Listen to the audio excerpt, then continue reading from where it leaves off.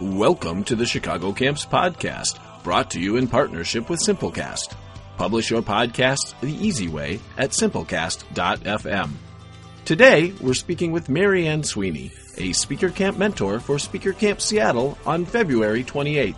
Mary Ann is passionate about search as well as user experience, and she gets to work on both through Daedalus Information Systems.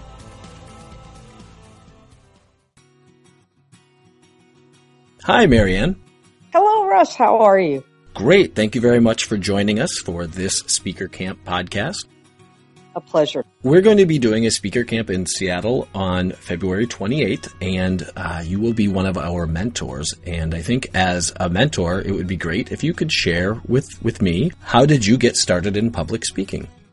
Well, it actually started in my previous life. Prior to my career in technology, I had a career in the film business, and my role was to read scripts and have people tell me stories, which I would then sell to the studios or production companies. So my pitches, as they were called, were really my first entree into public speaking, where I would have to get up in front of a group and actually tell a story in a way that was compelling enough that they would part with what was thousands and thousands of dollars to develop it into a potential movie. Once I left the film business and transitioned into technology, I had a long dry spell until I was a producer at Microsoft, and I was going to school at the University of Washington at the iSchool. And I had literally this epiphany where I saw the intersection of information architecture, user experience, and search engine optimization. And I became so inflamed with this epiphany that they are all connected and that the search engines were becoming far too powerful, that it was that carried me out into, I need to find a forum, I need to get my colleagues as impassioned about this as I am. So I started submitting to conferences. And in 2007, I made my debut with this particular subject at the IA Summit in 2007 in Las Vegas, where I talked about the intersection of SEO and IA. And I just continue, I'm so passionate in that space that I seek out any opportunity for an interested audience. Oh, that's outstanding. What a interesting start, and then to kind of parlay that into where we are today. What do you think was of the presentations that you've given, what do you think was your worst, or at least your least significantly bad in some way, conference presentation? So for me, the worst from my perspective, although it worked out well, is I was invited on a panel for a conference here called SMX Advanced, Search Marketing Expo. And the advanced part of that conference series is here in Seattle. And it's attended by a number of individuals in the SEO community that has been somewhat resistant to user experience professionals. And in preparing my presentation, as I have been presenting at other conferences, the panel moderator, who also owned the conference, kept telling me, you can't say that, you can't say that, you can't do that, you can't have that be the way. So the presentation ceased being mine. It became this sort of uber homogenized message, which after taking my turn, I was on a panel, and getting the feedback, I realized that in essence what he was doing is he was helping me craft the message for the audience. And that was such a valuable lesson, that while I'm saying the same thing, I cannot say it the same way for a search audience as I would for a UX audience or a content strategy audience. That you have to draw your audience in. You have to frame it in ways that they understand, and in some cases be a little more gentle with how you deliver your message.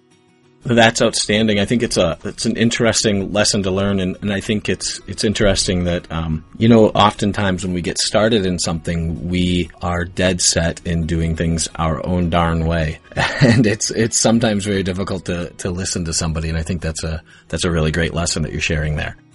Well, and it's all about realizing that it's really not about me. It's about them, as I said, getting what I'm trying to say. And so it may be, as you said, that I have to compromise.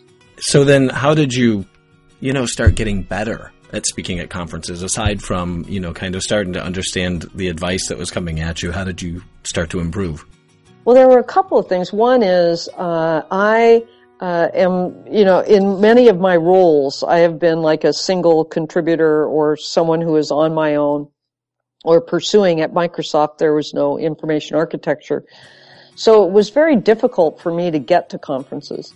And as a result, I would go to as many sessions as I could. I mean, I would be going to every session and staying the whole time and taking notes. And I quickly became aware of who the accomplished speakers were. And so I would start to watch what they did and how they did it.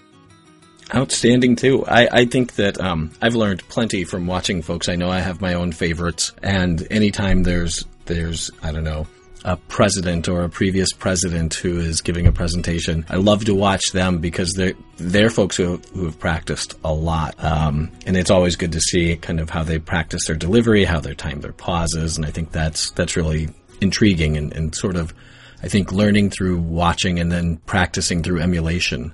Exactly. And there are the superstars. I mean, I would never pass up an opportunity to see Jared Spool speak because he is such an accomplished storyteller. And for the last 3 years, I've been working for Ian Lurie at Portent Interactive. And Ian is an incredible speaker because he has this endearing personality that comes out in what he's talking about. He has an uncanny way of conveying very complex thoughts by using visuals and text and multimedia. Another individual who does this is John Coleman. So, whenever I go to their slide shares, it's like, what? 210 slides? Oh my God. But when you see the presentation itself, it all makes sense and it's such a great experience. So I've been trying to, change up what I talk about a little bit to have maybe a little less text, more pictures, more animals. And I always, in my presentations, put a picture of a herd of sheep with little thought bubbles coming out of them, one of whom says, "I'm not wearing pants," as a tribute to Ian. And I love watching Jonathan Coleman. He's truly fantastic. Yes, and he does, he just does, gets the audience, as I said, in this immersive experience, and yet manages to convey some really sophisticated, meaningful, and important subjects. And I know you said before that you're just absolutely passionate about that, and that's part of why you're still doing this today. So I'm hopeful you can help answer, why do you hope other people will start doing more presenting at conferences? We need more thought leaders. We really do, and we need more individuals who have something to say that we might not know about. I had the privilege of attending the EuroIA Summit in Edinburgh, and it was my first experience hearing Paul Risen speak, who I think now is with the BBC, and his topic was so mind-blowing. I mean, it was one of those topics where you just walk out of the room and you go, I need a minute to have all of my brain cells settle. What he was saying is that we need to stop looking at websites. We need to look at the page as being a web. Like the individual page now is a web in and of itself. So uncanny and incredible thinking. Andrea Resmini gave the closing plenary and talked about the philosophy of IA. So that's why I want to encourage more people to go out. If you have something to say, don't be afraid. And if you get rejected, keep trying. I mean, I've been working very hard on my proposals because up until quite recently, I've done a very poor job of crafting them in a way that the people who are deciding or putting together conferences will understand what I'm trying to talk about, why it's important, and why I'm the right person to give 45 minutes of people's time to. I hear there's a great Alista Part article from December 16th, 2014 on that topic. Yes.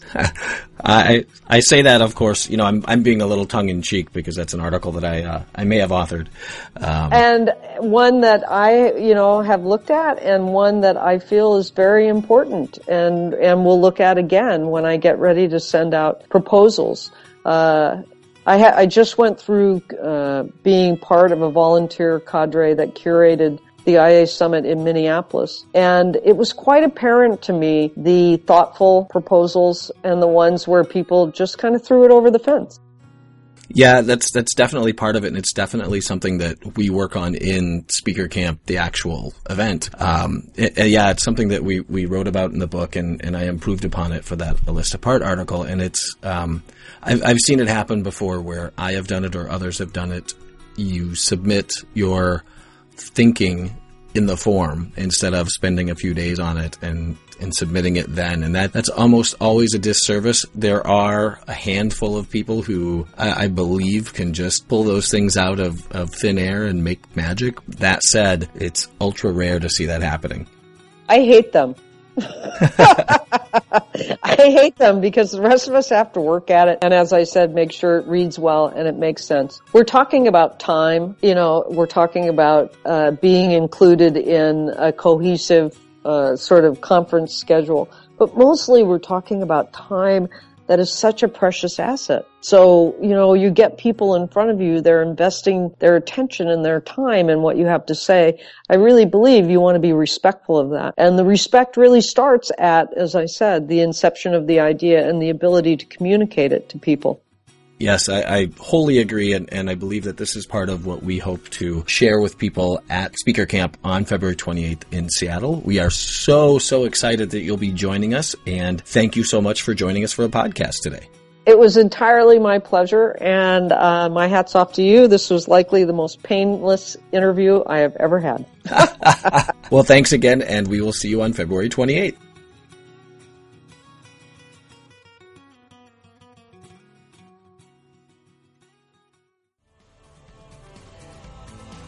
Thanks for listening to the Chicago Camps podcast, brought to you in partnership with Simplecast. Publish your podcasts the easy way at simplecast.fm. And learn more about Speaker Camp and other Chicago Camps events on our website at chicagocamps.org.